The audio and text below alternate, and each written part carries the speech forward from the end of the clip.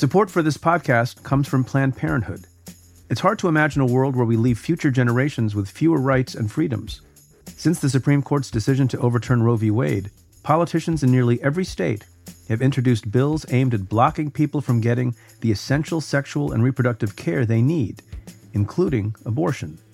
Planned Parenthood believes everyone deserves access to care, and with supporters like you, they can reclaim our rights and protect and expand access to abortion care.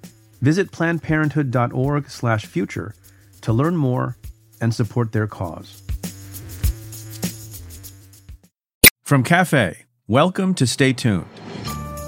I'm Preet Bharara. I think it was fairly clear to many in the Congress that we had to move forward, that we had an Article I responsibility under the Constitution to hold the president accountable for conduct that was so egregious. And obviously, several of our Republican colleagues ultimately agreed with that.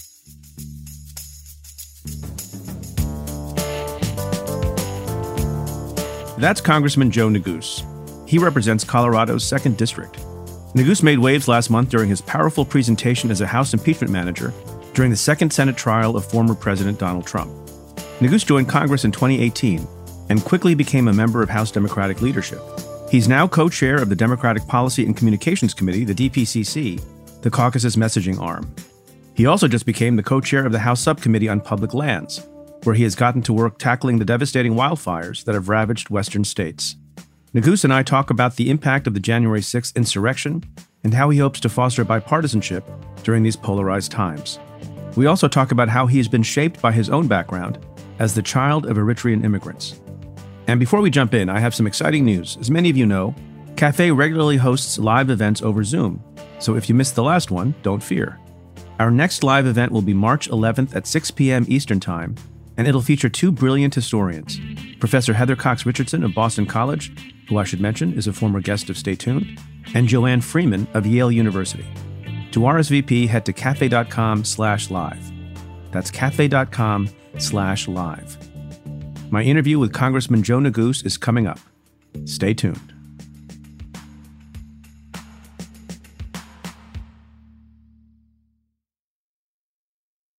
Now let's get to your questions. This question comes in an email from Isaac in New York, who asks, do you think Cy Vance will bring charges against Trump before he leaves office? How long do you think that investigation will take?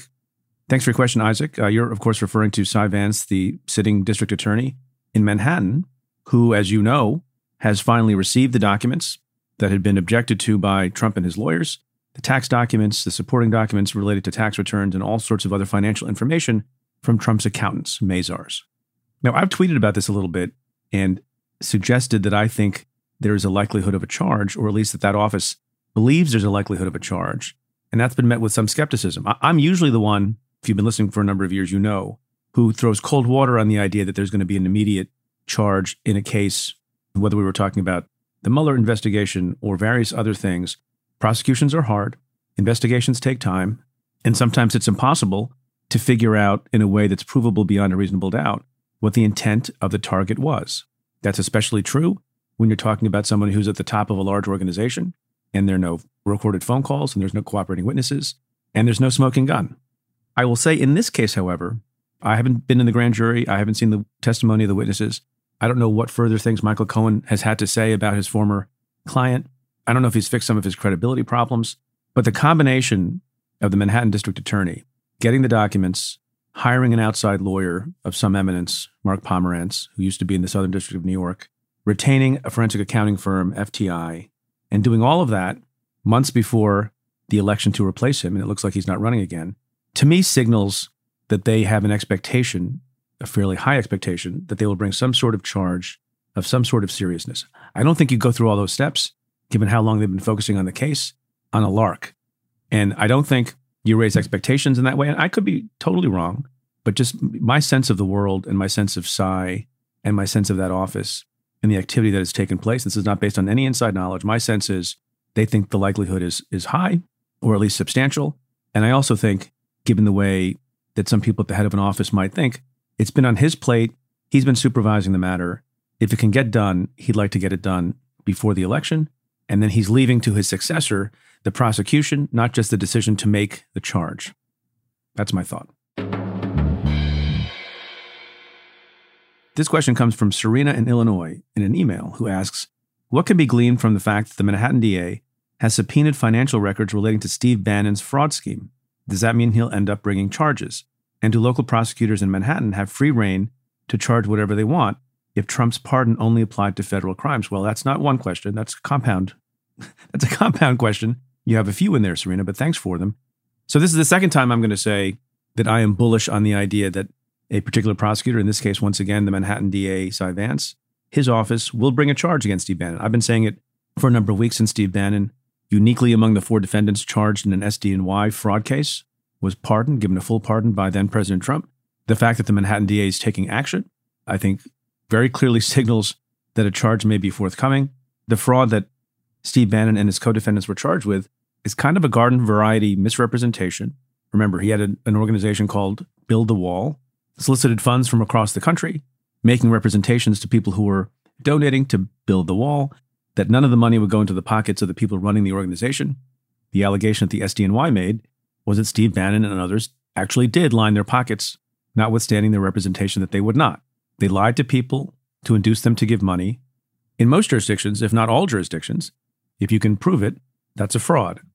New York penal law provides that a person is guilty of a scheme to defraud in the first degree when he or she, quote, engages in a scheme constituting a systematic ongoing course of conduct with intent to defraud 10 or more persons or to obtain property from 10 or more persons by false or fraudulent pretenses, representations, or promises, etc., etc. That's what was alleged in the SDNY case. I presume there are many more than 10 victims, some of whom will be in New York and in Manhattan. So I think there's a decent chance of a case. And in answer to your final question about the Manhattan prosecutors having free rein, that's absolutely correct. The Trump pardon applied only to the federal charges, and actually I think explicitly applied to those particular federal charges that the Southern District of New York brought. So Steve Bannon is clearly in legal jeopardy with respect to the Manhattan District Attorney's Office. It's time for a short break. Stay tuned.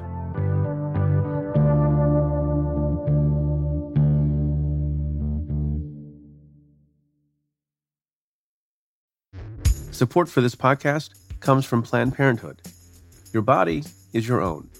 That's why Planned Parenthood is committed to ensuring that everyone has the information and resources they need to make their own decisions about their bodies, including abortion care. Today, lawmakers who oppose abortion are challenging Planned Parenthood. Affordable, high-quality basic health care for more than 2 million people is at stake. Planned Parenthood believes that health care is a basic human right. That's why they fight every day to push for common-sense policies that protect our right to control our own bodies. They also work tirelessly to oppose the onslaught of new policies aimed at interfering with personal decisions best left to patients and their doctors. They won't give up, and they won't back down. You can join Planned Parenthood in the fight to help make sure that the next generation can decide their own futures. The organization needs your support now more than ever. With supporters like you, they can reclaim our rights and protect and expand access to abortion care. Visit PlannedParenthood.org/future to learn more and support their cause.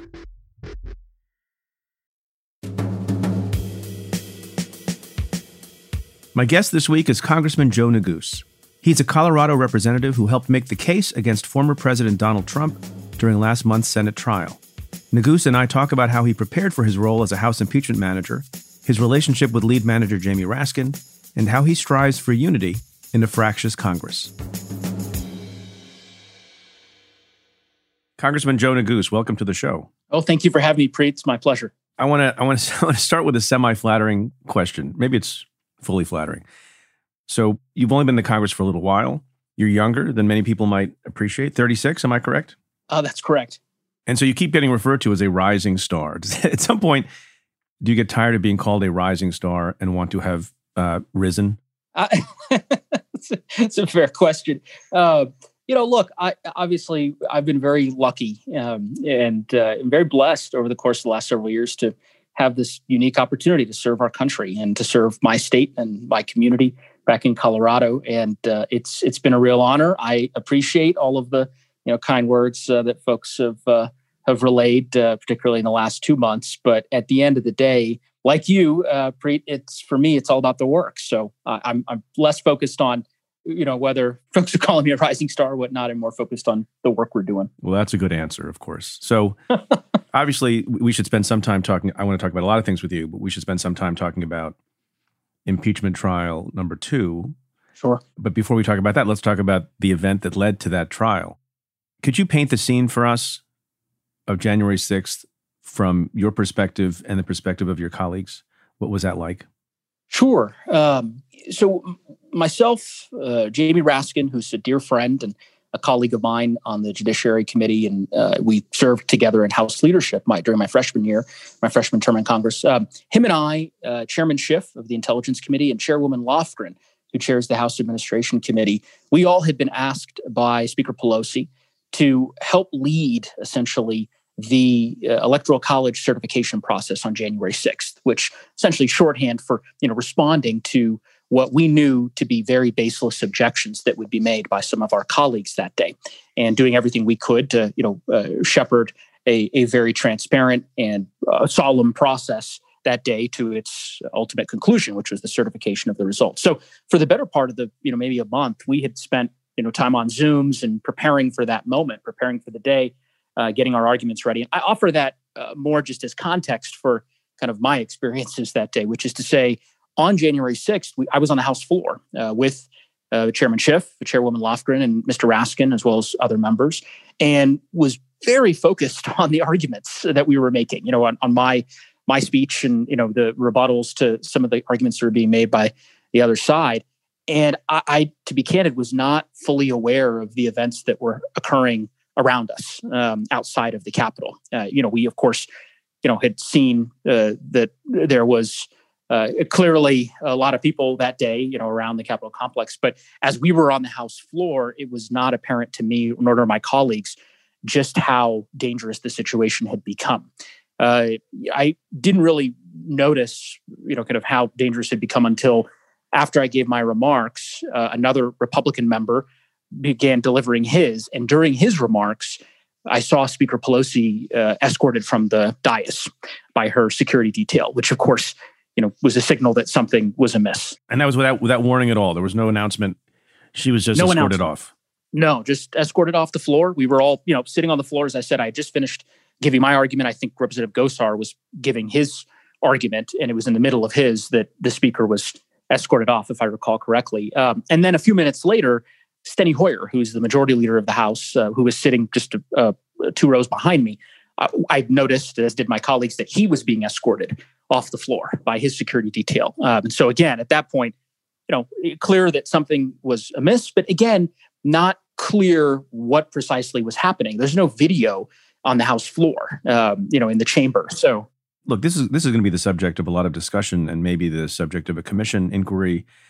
And it's been the subject of some hearings already. But how is it the case that it came as such a surprise to members and to security at the Capitol when, among other things, one of the defenses, ironically, for the president's lawyers at the second trial was all of this was known and it was pre-planned and it was premeditated, and therefore I don't agree with the argument. I know you don't agree with the argument, but the argument is, therefore the president didn't incite it. It was already in the works. With that much information, what's the failure that caused so much surprise?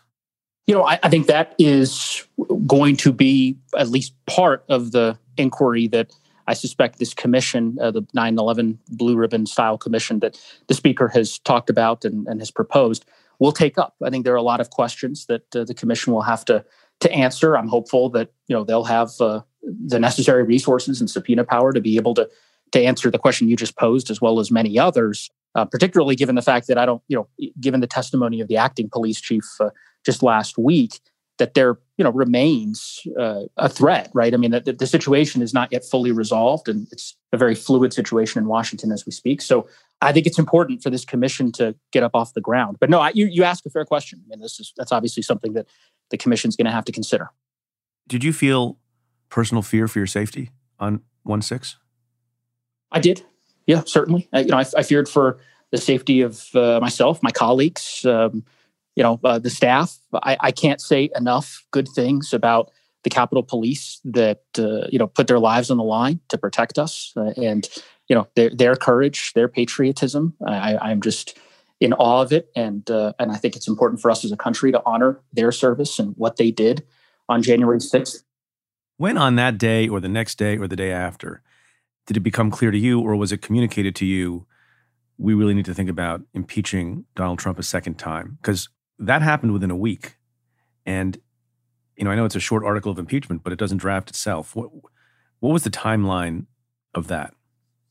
It became very clear, I'd say, certainly for me personally, by the next day. And I think for many members, it was clear during the insurrection as it was happening. And several of my colleagues, Representative Lieu, Representative Cicilline, who were ultimately served with me as managers during the trial, they were beginning to work on those articles literally as they were. My understanding is as they were locked up in their office during the insurrection.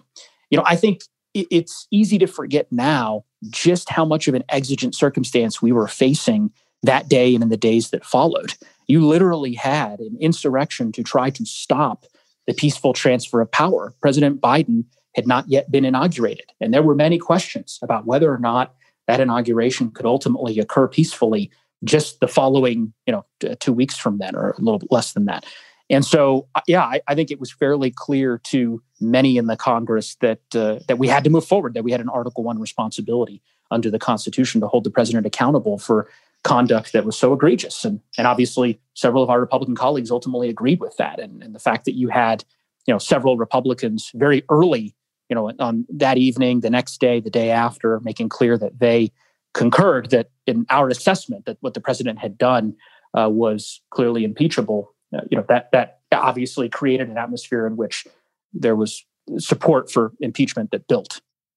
I want to ask you about the article. There's no reason you would remember this, but you and I met when Governor Christie Todd Whitman and I came to the Hill to talk about some of the reforms that we were proposing. Of course, I remember it. I remember it vividly in Majority Leader Hoyer's office. Yeah, exactly. But so we had the meeting, and then you pulled me aside, and we had a brief conversation about, what might be articles of impeachment the first time around. Those articles had not, my recollection is those articles had not yet been drawn up.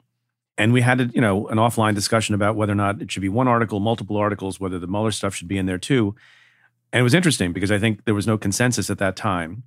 What was the thinking in this case? Why one article? Should there have been more than one article? Was that a mistake? How do you feel about it? And what was the thinking?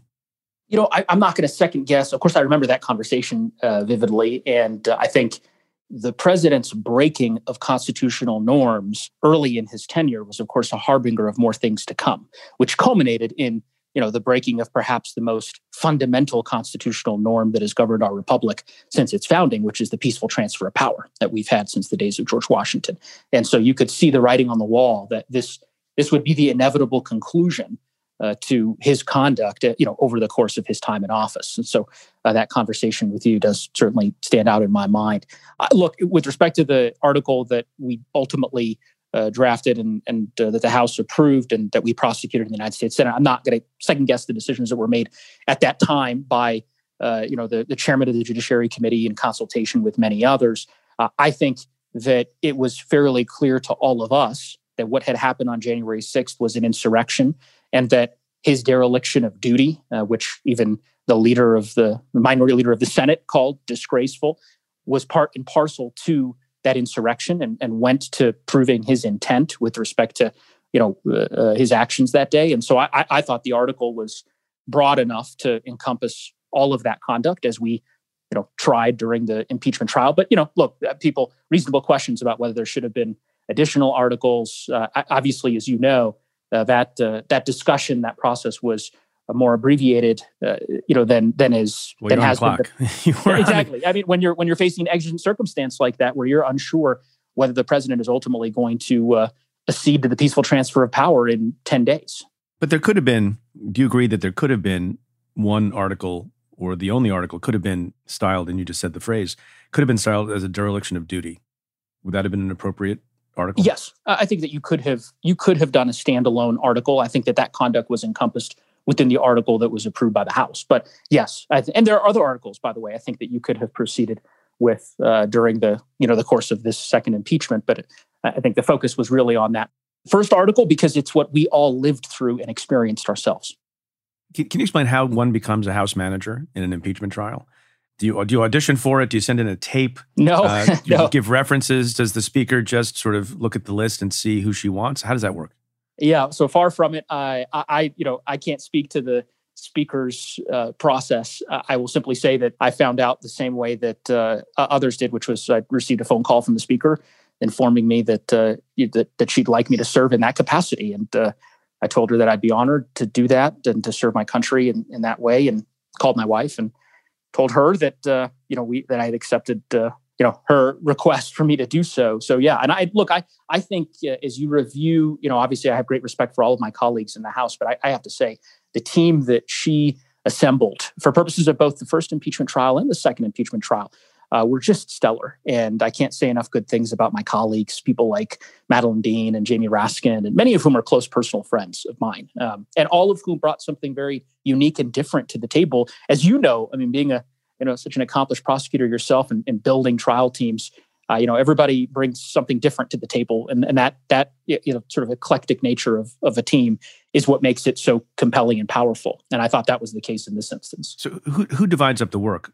Does lead manager Raskin? Yeah. Yeah. So lead manager Raskin, who, as I mentioned, had really, was helping and arguably was the leader of the process on January 6th in terms of the Electoral College certification. And I thought the speaker did a masterful job selecting him as the leader of the impeachment manager team. And he was responsible for deciding, in consultation, obviously, with leadership and with the team itself, the various, labor of work and so forth. So I'm going to say my second flattering thing now. Am I correct that you don't have really substantial trial experience? No, so I tried, and certainly not as substantial as yours, Preet. And obviously, I'm fairly young, not as young as I used to be, but no, I've tried cases in the commercial context. So private litigation. I practiced law for several years, but no, have not tried. How many cases you probably tried? Thousands of cases. No, not hundreds? That many, but I oversaw a lot. But you couldn't tell. I mean, the reaction to you was really something, and you seemed like you had been doing it for hundreds of years when you were in the well of the chamber. And I wonder what prepared you most for that experience. Well, that's very kind, particularly since I was so nervous during the trial. So I'm glad to hear that you didn't feel that way. But were you nervous? It's good for you to tell people that. Oh, sure. How do you hide your nerves? You're standing in the well of the United States Senate, the world's greatest deliberative body, and like you, as you know, my family's journey is. My family story, rather, to this country is an immigrant story, and so as a son of refugees, to stand in that hallowed chamber and to have the eyes of the world on you and to have the weight of history on you as you're, doing what you can to defend the Constitution. I don't know that you'd do a good job if you weren't nervous. So I think we all were a little bit nervous. The way that I tried to center myself and stay, kind of focused was having a routine every evening. And of course, this is my routine regardless, but FaceTiming with my daughter and my wife, back home and trying to kind of, remember why I was there and trying not to, in some respects, run away from the stakes, right? I mean, the stakes of this trial, in my view, were very high. It was important for us to establish this record and to send, again, a message to the country and the rest of the world that, that our republic would endure. And so I think embracing that and recognizing that you're there for a reason and you have a job to do. Anyway, that was sort of the approach that I took. But yes, certainly very nervous, as was, I think, every member of the team. Did the president's lawyers make any arguments that surprised you or that you didn't anticipate?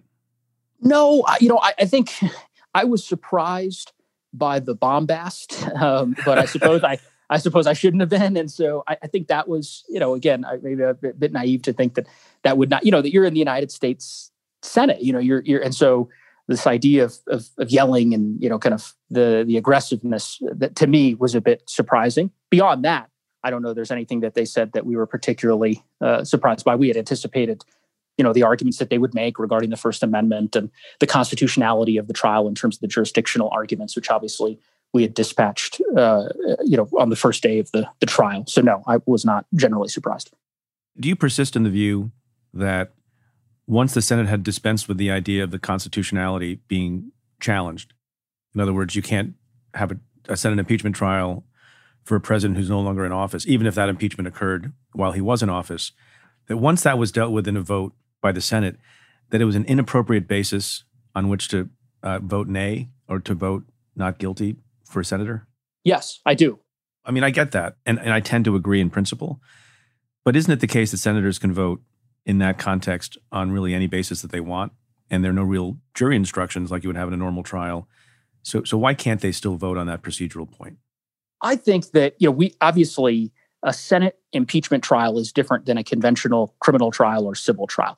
That being said, clearly the framers had intended for it to function not as a purely political process, right? It's why the senators take a separate and different oath as jurors at the commencement of the trial. And so I look at it from as a former private litigator, right? The notion that you could file a 12b6 motion at the beginning of the trial and then have that motion be dismissed and then nonetheless have a jury dismissed on the same basis for which you had made that motion.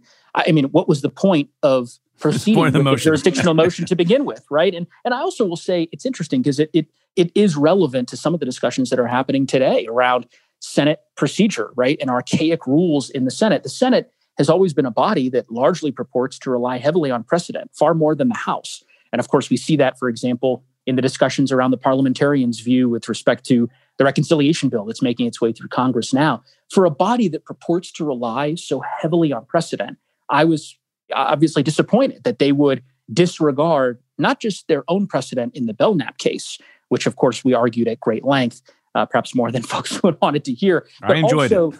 I'm glad you did. But also their own precedent in terms of the law of the case, right? I mean, if we made compelling enough arguments that we convinced multiple Republican senators to vote to ultimately hear the case on the merits, and the notion that senators wouldn't be bound by that ruling, if you take that to its logical conclusion, it would mean that rulings on evidence, any other procedural motions that are made during the course of the trial, could all serve as the basis for a dismissal at the end of the road.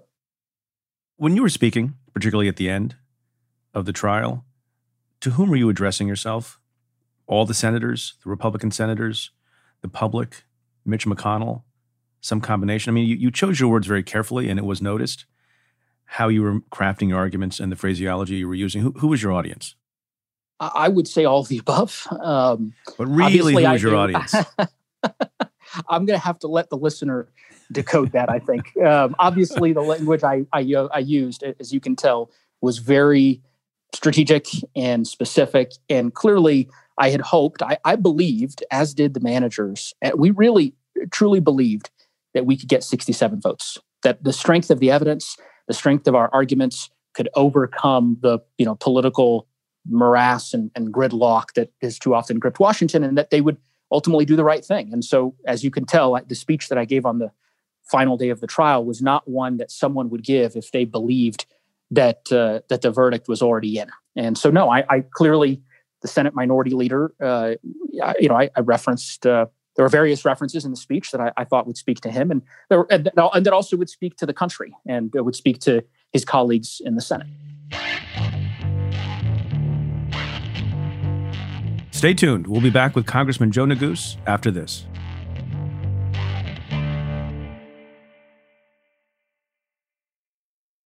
So looking to the future, you already mentioned in a more optimistic tone than I expected the possibility of this 9/11 style type commission. Does that really have a shot? I'm hearing a lot of debate over the makeup of that commission, the scope of what they would be looking at. On 9/11, the country was pretty unified, in the wake of 9/11 at least. And it wasn't seen, as an inquiry about necessarily the bad conduct of a sitting president, whereas this would be. What is your sense of optimism about whether or not such a commission can actually be established? It's a good question, Preet, and I think it's an open question. My honest answer is I'm not sure. I mean, obviously, I think that it's important for us to move forward and to have a commission. I think what Speaker Pelosi has outlined makes a whole lot of sense and is the prudent step forward.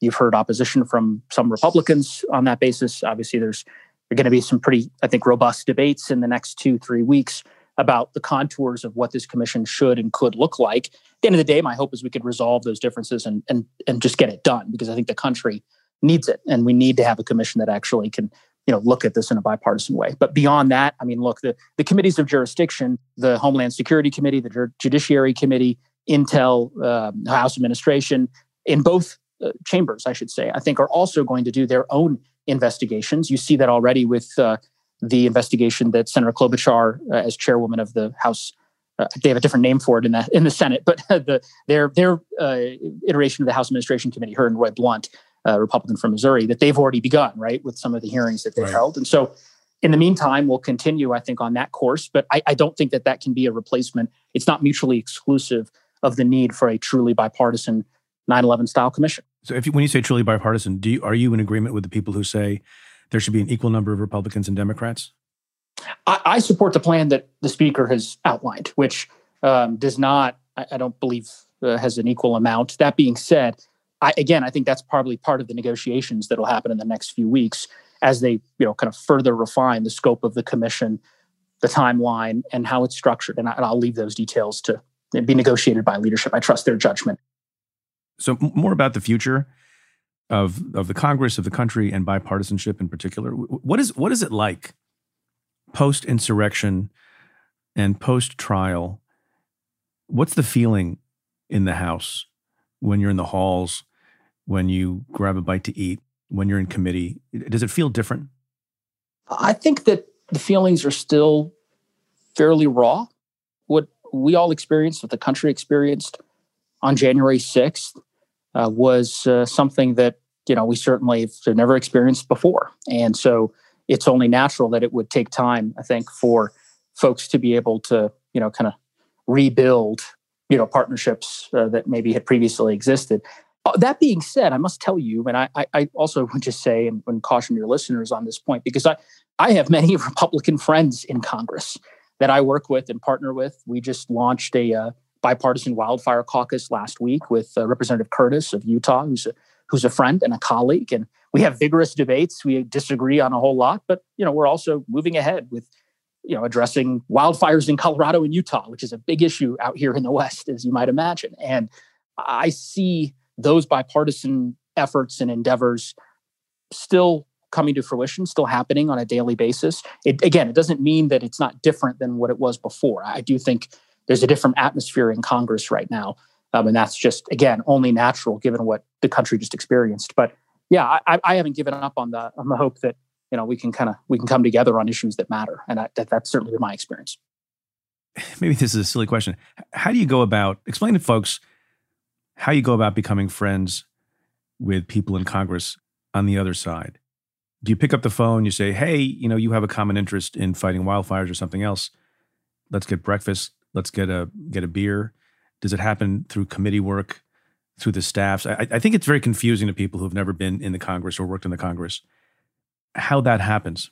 It runs the gamut, all of the above to what you just described. It's, largely from your committees, right? You get to know the members of Congress who you serve with on your committees the best, right? Because you spend the most amount of time with them during committee hearings, markups. And so, you may, during the course of a committee hearing, you hear something that a colleague has said on the other side of the aisle that makes sense. It is reasonable and think, boy, that this individual has a similar interest to one that I share, and perhaps we could partner together on this particular issue. And so that's certainly been the case. You meet members who have, for example, this is pre-COVID, but pickup basketball games in the House gym, that are fairly regular. And so you meet different members playing in those pickup games. And then from there, build partnerships, that inure to the benefit of your constituents. So yeah, there's no real one central way. It's largely, it's the same way I suspect that folks develop partnerships in their workplaces, right? As they build out teams based on common sets of interests and values and so forth. You have been referred to in various articles, and I don't know how this hits your ear, as very likable, as a nice guy, has a good smile, and you come across that way. And it has occurred to me, I don't know if it's my imagination or not, and I'm a little older than you are, a bunch older than you are, that it used to be the case that kind of approach or aura or temperament was much more common in the past and seen as much more valuable. Whereas now, Donald Trump was not a particularly likable person. Bill Clinton was, putting aside their politics. What's What am I right about my observation that likability has faded as an important quality for politicians, and the way that people get ahead in the House is by being, rough and tumble and obnoxious and high decibel? Honestly, my sense is that that's not the case. At least that's been my experience so far in the House. Obviously, I've only been there for a few years, but my experience has been that most people in Congress are nice people. They have a servant's heart. They're in it for the right reasons. Name some of the people who aren't. Oh, well, I'll let you do that part maybe after the program. I think those, it wouldn't take me long to identify those folks. I'm being honest. I mean, I really, that has been my experience. I don't. Can I separate it out? So sure. In my experience, and I worked in the Senate for a number of years, and I've had contact with a lot of people who are in elective office. There are some people who are what you see. And behind closed doors, they're a particular way. And when they get in front of the podium, they're the same way. Obviously, they're a little bit more prepared in front of the podium. And there are other people who are, combative and obnoxious and mean-spirited behind the podium. But behind closed doors, they are, as you say, likable folks. I guess by definition, it's hard to get elected in your community if you're a jerk and come across as a jerk. Is it fair to say people are not the same behind closed doors? And would it be better if people brought some of that pleasant, good-natured manner to their public lives? I think what you're describing and sort of the performative art of our modern politics is, I actually think that's largely more a symptom of a more structural disease that, permeates our body politic, which is the gerrymandering and the need for deep redistricting reform. I think that, look, at the end of the day, most members are, and I'm not saying this, I'm talking about in the aggregate. Obviously, there are exceptions, but most members are being responsive to their districts and to the passions and the beliefs and the values of the people that they represent. And if you have a system in which you draw some of these districts in such a way that they are overwhelmingly one lean or another, obviously that's going to create a different set of incentives. And that's unique. That is new. That's a new phenomenon. I say new, I mean relatively new in the last 20, 30, 35, maybe 40 years, right? But there was a time when the ideological sorting of the parties was far different, and when the district composition was far different. And so you just didn't have that incentive structure. That's what's changed. But fundamentally, my experience has been that the vast majority of people in Congress are are nice people who are in it for the right reasons and trying to do the right thing. Can we talk about some policy issues? Sure. You mentioned this already once, the $15 minimum wage. At dinner last night, and maybe you'll make fun of the nature of conversations over my dinner table, but my daughter, who is a college student, but doing her college work from her bedroom in her parents' house because of the pandemic, she said, "Daddy, why can't the Congress just ignore the parliamentarian and go ahead and stick the $15 minimum wage provision onto that thing called reconciliation? Why does a parliamentarian have to be obeyed no matter what, given how important it is?" And I couldn't give her a particularly excellent answer. Can you? Well, I mean, you worked in the Senate, Preet, so if you can't give a particularly compelling answer, I'm not sure what a two-term House member is going to be able to offer. Well, I started saying things about precedent and that you referred to, and that the Senate doesn't work if you start, trampling all norms, and that what goes around comes around. But I don't mean to misrepresent her position, and she doesn't like it really when I talk about her on the podcast, so don't tell her that I did. But I think there's a feeling, particularly among young people, that there's so much trampling of norms that if there's a good thing that you can accomplish, why rest on that kind of sort of quaint idea when all it does is screw good things from getting done? I guess I would say I get it. I hear her. And I empathize with her position and could understand her frustrations.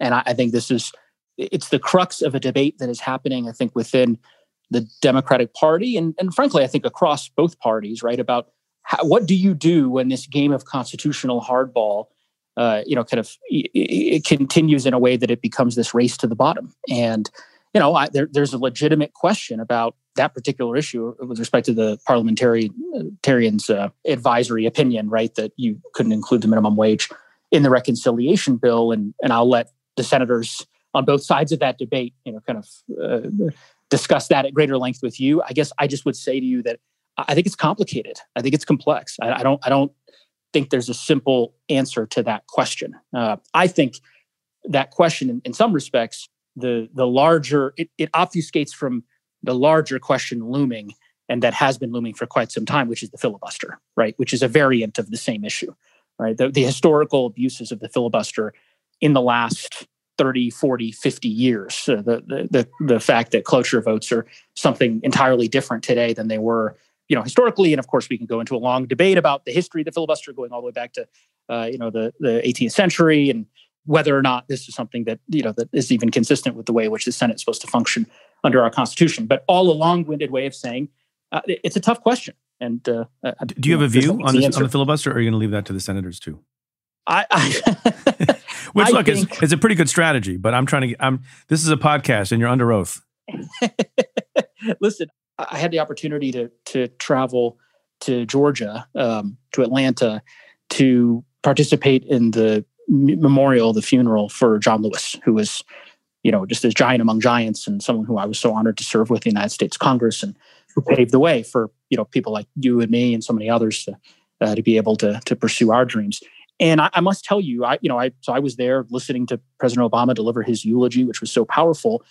And I thought the argument that he made about Voting Rights Act, which of course is now aptly named John Lewis Voting Rights Act, the ability for us to ensure that progress is maintained and secured, should not be subject to a relic of a long forgotten time, of a tool that was used to try to prevent progress before. And so that argument appeals to me. I guess I would just simply say it that way. So you speak about voting. So let's talk about that for a minute. There's a bill, H.R. 1, which is dedicated to election security and, even more importantly, perhaps expanding voting. Among other provisions, it calls for automatic voter registration, online voter registration, same-day voter registration, making Election Day a federal holiday. All these ways that would increase participation beyond even what we got in the last election, which was pretty high. A, what are the prospects for that kind of thing, given how the last election turned out? And B, what do you make of what's happening on the other end of the spectrum, which is efforts in various states on the local level, Georgia and elsewhere, where Republicans lost, their efforts to sort of constrict voting? How are those two different sort of missiles going to resolve and clash? Yeah, clearly those sort of two schools of thought, right, on a collision course. I know you live in New York, so I will say that Colorado, obviously I'm biased, but I think the best state in the country, and one of the reasons, in addition to our incredible public lands, is not that I'm doing a sell here on Colorado, I guess, but it sounds like on your podcast. But one of the reasons is Colorado has the gold standard for election system in the country. So that we had the second highest voter participation rate in the United States, second to only Minnesota. In 2018, when I ran for Congress the first time, our congressional district had the highest voter participation rate in the country. And I, like to say that it's because of the candidate on the ballot, but the truth is it's not, right? I mean, it's because we have laws in the books, automatic voter registration, all-mail ballot system, so that, ultimately folks can vote from the convenience of their home. We have same-day registration. We have online voter registration. We've got pre-registration for 16 and 17-year-olds, like your children, right, who can pre-register so that they're automatically... You offered an amendment to that effect, did you not? That's precisely right, yeah, which was accepted and we'll vote on tomorrow, actually, in the House. So look, what H.R. 1 is largely doing is emulating the systems that we have in place here in Colorado at the national federal level, because we know that not all states have taken the same approach that we have in Colorado, which, by the way, has been bipartisan. I mean, we have Republican county clerks, Democratic county clerks, election officials, all of whom do a great job administering the laws that we have on the books in a way that ensures that there is integrity of our elections, right? And that those who are legally eligible to vote can do so in an easy and accessible way. So I'm excited about H.R. 1, and obviously, as I said, in part because it is modeled after the laws we've adopted here in Colorado. And I think you have to pursue these reforms at the federal level. If we don't, clearly writing is on the wall with respect to what's going to happen in some of these other states. The voter suppression efforts are alive and well. And I think if the federal government does not take this step, particularly in light of the way in which the VRA, as you know, being an accomplished litigator, has been gutted by the Supreme Court, and the realities it's not functioning in the way that it used to. I think this is an important step. So, in terms of realistic prognosis as to its passage, I think it's going to pass the House this week, and then again we'll have to see what happens in the Senate. But my sense is that it will have strong support within the House Democratic Caucus. It'll be up to Senate leadership as to how best to handle their floor, managing their floor time in terms of the bill. I should note for listeners that we're recording this on Monday, March 1st, and so maybe it will have passed by the time people hear it on Thursday. Can we talk about climate and the environment for a moment? There's a lot of disconnect between sides on the environment. And you signed up to the Green New Deal. Many aspects of that, are not, soon to be passed into law. If you had to pick one or two things on which you think you could find bipartisan consensus to advance a good and progressive and protective environmental agenda, what would those be, and how should people go about getting to that consensus? I think there would be two pillars. The first, technology, and the second, jobs. With respect to the first, there's bipartisan support in the Congress for investment on the R&D side. We have incredible federal labs. My district is home to 13 of them, literally some of the most cutting-edge labs in the country, NREL, UCAR, NCAR, doing incredible, phenomenal work as far as battery storage technology, right? And trying to develop different ways to further harness the benefits of renewable energy. And so I think doubling down, scaling up those investments, particularly when countries like China are doing the same, I think is an argument that can be made on both sides of the aisle. And I think that's been borne out in terms of some of the, for example, a bill that we passed at the end of the last Congress that included some components of this. So that would be one. I think that would be a first pillar. Second pillar, when I say jobs, I'll just give you a very concrete example. Here out west, last year, two of the three largest wildfires in Colorado's 136-year history happened in the last 7 months. And both of those fires were in my congressional district, in Grand County and in Larimer County. Some of your listeners may have visited Fort Collins, Estes Park, or Grand Lake, communities that are incredible, that were hit hard by these fires. There's a real need for a 21st century civil conservation corps, a new generation of young people to go work in doing trail restoration, reforestation projects, wildfire mitigation and adaptation.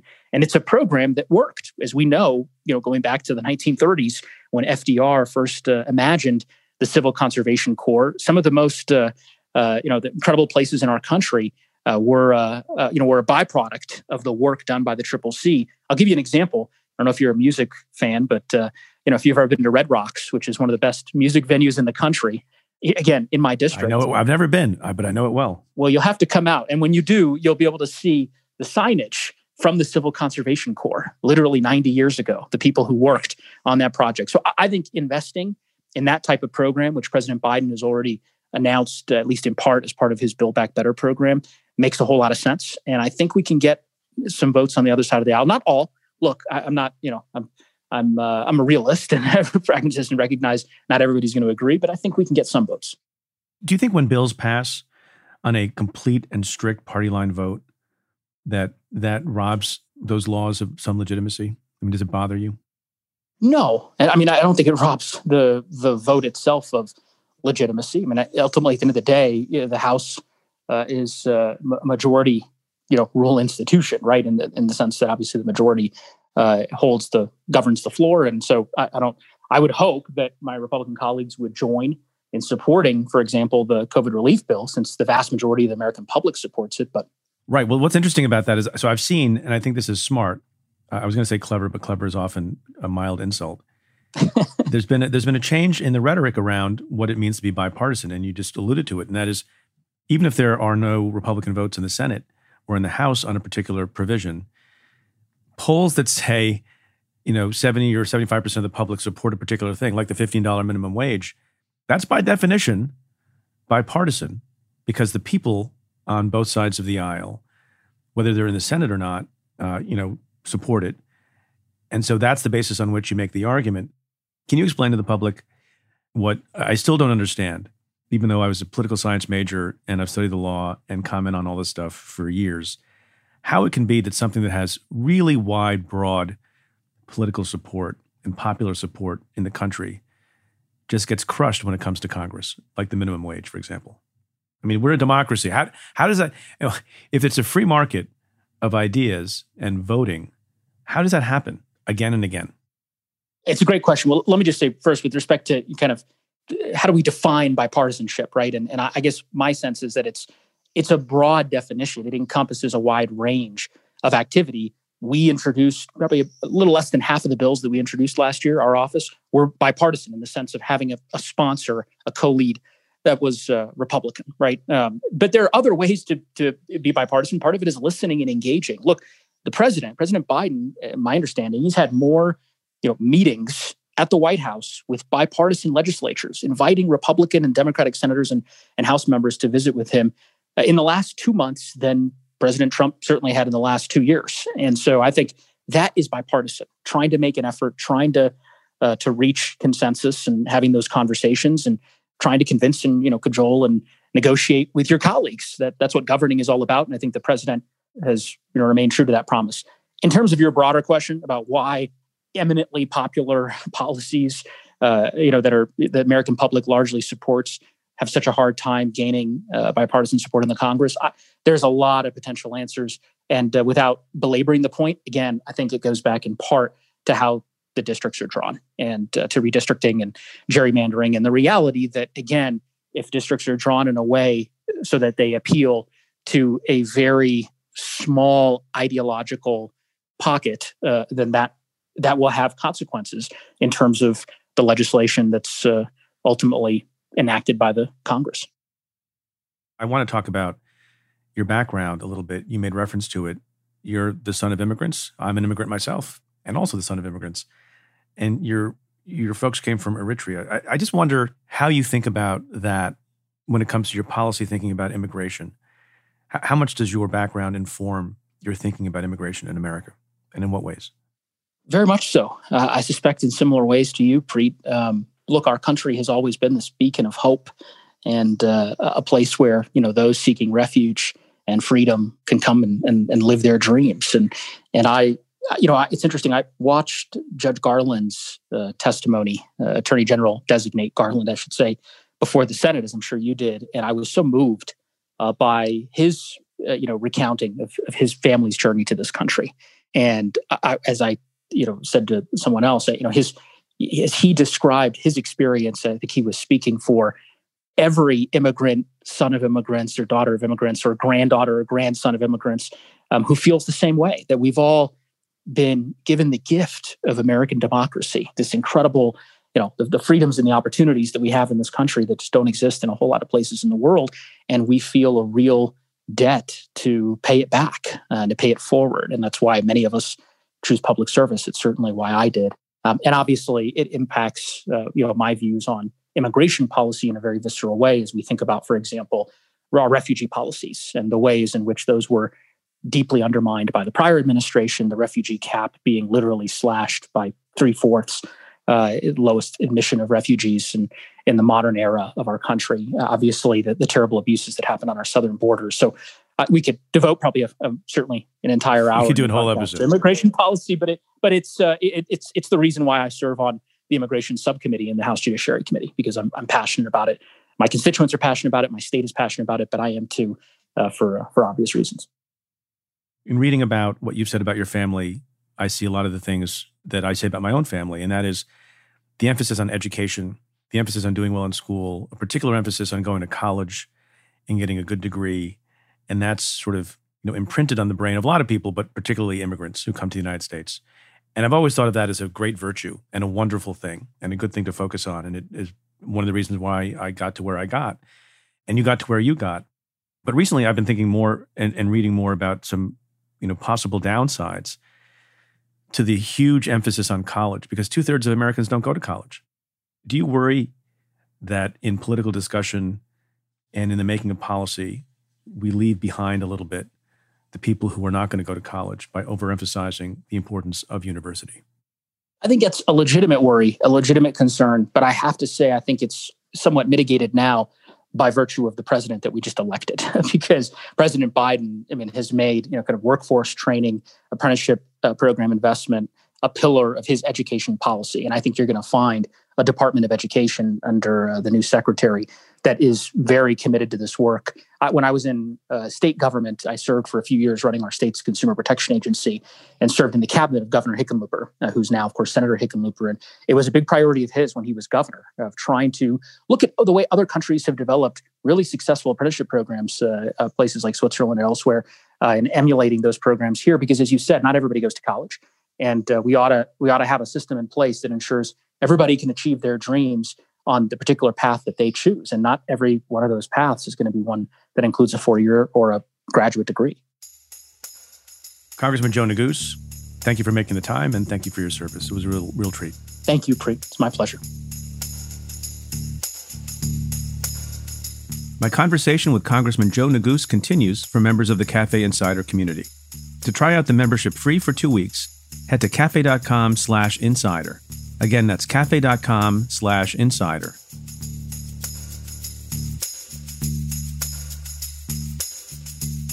So I want to end the show this week by telling you about something that I did this weekend. As some of you may have seen on the internets, this past Sunday evening, February 28th, I received my first shot of coronavirus vaccine. I got the first shot of Pfizer. That means I'll get the second shot in 3 weeks. I got my shot at the Jacob Javits Convention Center on the west side of Manhattan. And it was a little bit of a bizarre thing to be there. The last most memorable thing I did at the Jacob Javits Center was take the bar exam. I think 27 or 28 years ago. Maybe some of you have been to the Jacob Javits Center and gotten a shot, or will get a shot there. I think they're doing hundreds, if not thousands, per day. They're about to go overnight as well, so that more shots can be administered to more people in the New York area. The entire experience from beginning to end was seamless. You arrive and you're greeted by a National Guard soldier or airman. And throughout the process, as you move from station to station and you have your ID checked and you get ready to get your shot, it's run by the National Guard beautifully. And there's this moment when you get to sort of the end and you're about to enter the cavernous room where there are scores and scores of tables set up with practitioners who are going to inject your arm with the vaccine. And you're waiting in a number of lines and there are National Guard members sort of directing you to which table. You keep hearing the phrase again and again and again, "Ma'am, follow that soldier. Sir, follow that soldier." And then when the time came for me, I followed a particular soldier, and I was never happier to do so. The shot itself is completely painless, takes about 3 seconds, and then you sit for 15 minutes to make sure you don't have a reaction, an allergic reaction. There's free water, and then you're on your way. So some people have asked me, because I posted this fact on Twitter, some people reacted saying, "Preet, I didn't know you were so old. How'd you get a shot so soon?" Well, there are different conditions and qualifying factors in different states. In New York, if you have a qualifying underlying condition, beginning back, I think, on February 15th, you were eligible for a shot if you could find one online. And my wife spent some time and aided me in that process, and I have her to thank for finding this Jacob Javits vaccination appointment. And so I do have a qualifying underlying condition, which I'm not going to share with you. One reason I wanted to share the good news of my own shot was to show other people that the shot is safe, the shot is effective, and everyone should be doing everything they can to get one. Why is that important? Well, it's important because, as you may have been reading, there are a lot of Americans who are vaccine hesitant, who plan not to take it. There's a poll I saw in the last few days that says 56% of white Republicans say they are unsure or will not take the COVID vaccine. Why do I mention that? I mention it because one of the last shameful acts that Donald Trump committed in the final days of his presidency was to get the coronavirus vaccine. Nothing shameful in getting the vaccine, but he did it quietly. He did it secretly, along with his wife, Melania Trump. And we just learned about it now, weeks after the end of his presidency. How much of a difference could he have made to many of those Republicans who are unsure of taking the vaccine or flatly say they will not take the vaccine? The more people know, the more people hear that folks are taking the vaccine and welcoming the vaccine, the better. And I don't know, folks, if this has been your experience, if you've gotten a shot, but I had a hard time being happy even while I was in line at the Javits Center. I kept thinking maybe there's a screw up with my appointment. Maybe there's a mistake. Maybe I don't really have one. Maybe they'll ask me some question that prevents me from getting the vaccination. Then after I got the shot in my arm and the Band-Aid was placed on my arm and I was walking to the place where you sit for 15 minutes, I was really overcome with happiness and relief, much more than I had expected. It's kind of hard to describe, but it's kind of like this moment after a year of being fearful for your family, for your friends, for your country, and one little small shot. Less than 12 months after we all locked down last year, it was kind of a miracle. And in that moment, I felt the miracle. By the way, I would have taken a selfie to prove that I had gotten the vaccine, but for whatever reason, in the Jacob Javits Center, photography is not permitted in the vaccination room. And finally, I just want to thank, as we all should, everyone who made not only the vaccine, but the vaccinations possible. The doctors, the scientists, the nurses, the logistical people, and the National Guard. Every soldier I ran into in that process on Sunday was cheerful, helpful, and doing a very profoundly important public service. And it continues to be my view that anytime anyone anywhere gets a shot in the arm, it's a beautiful thing. I hope you're in the process of getting your own shots. I hope it won't be too long if you haven't gotten one yet. And share your stories about getting a vaccination. I'd like to hear them. Send them to letters@cafe.com.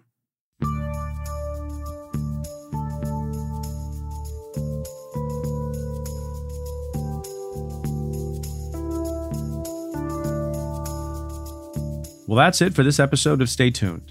Thanks again to my guest, Congressman Joe Neguse.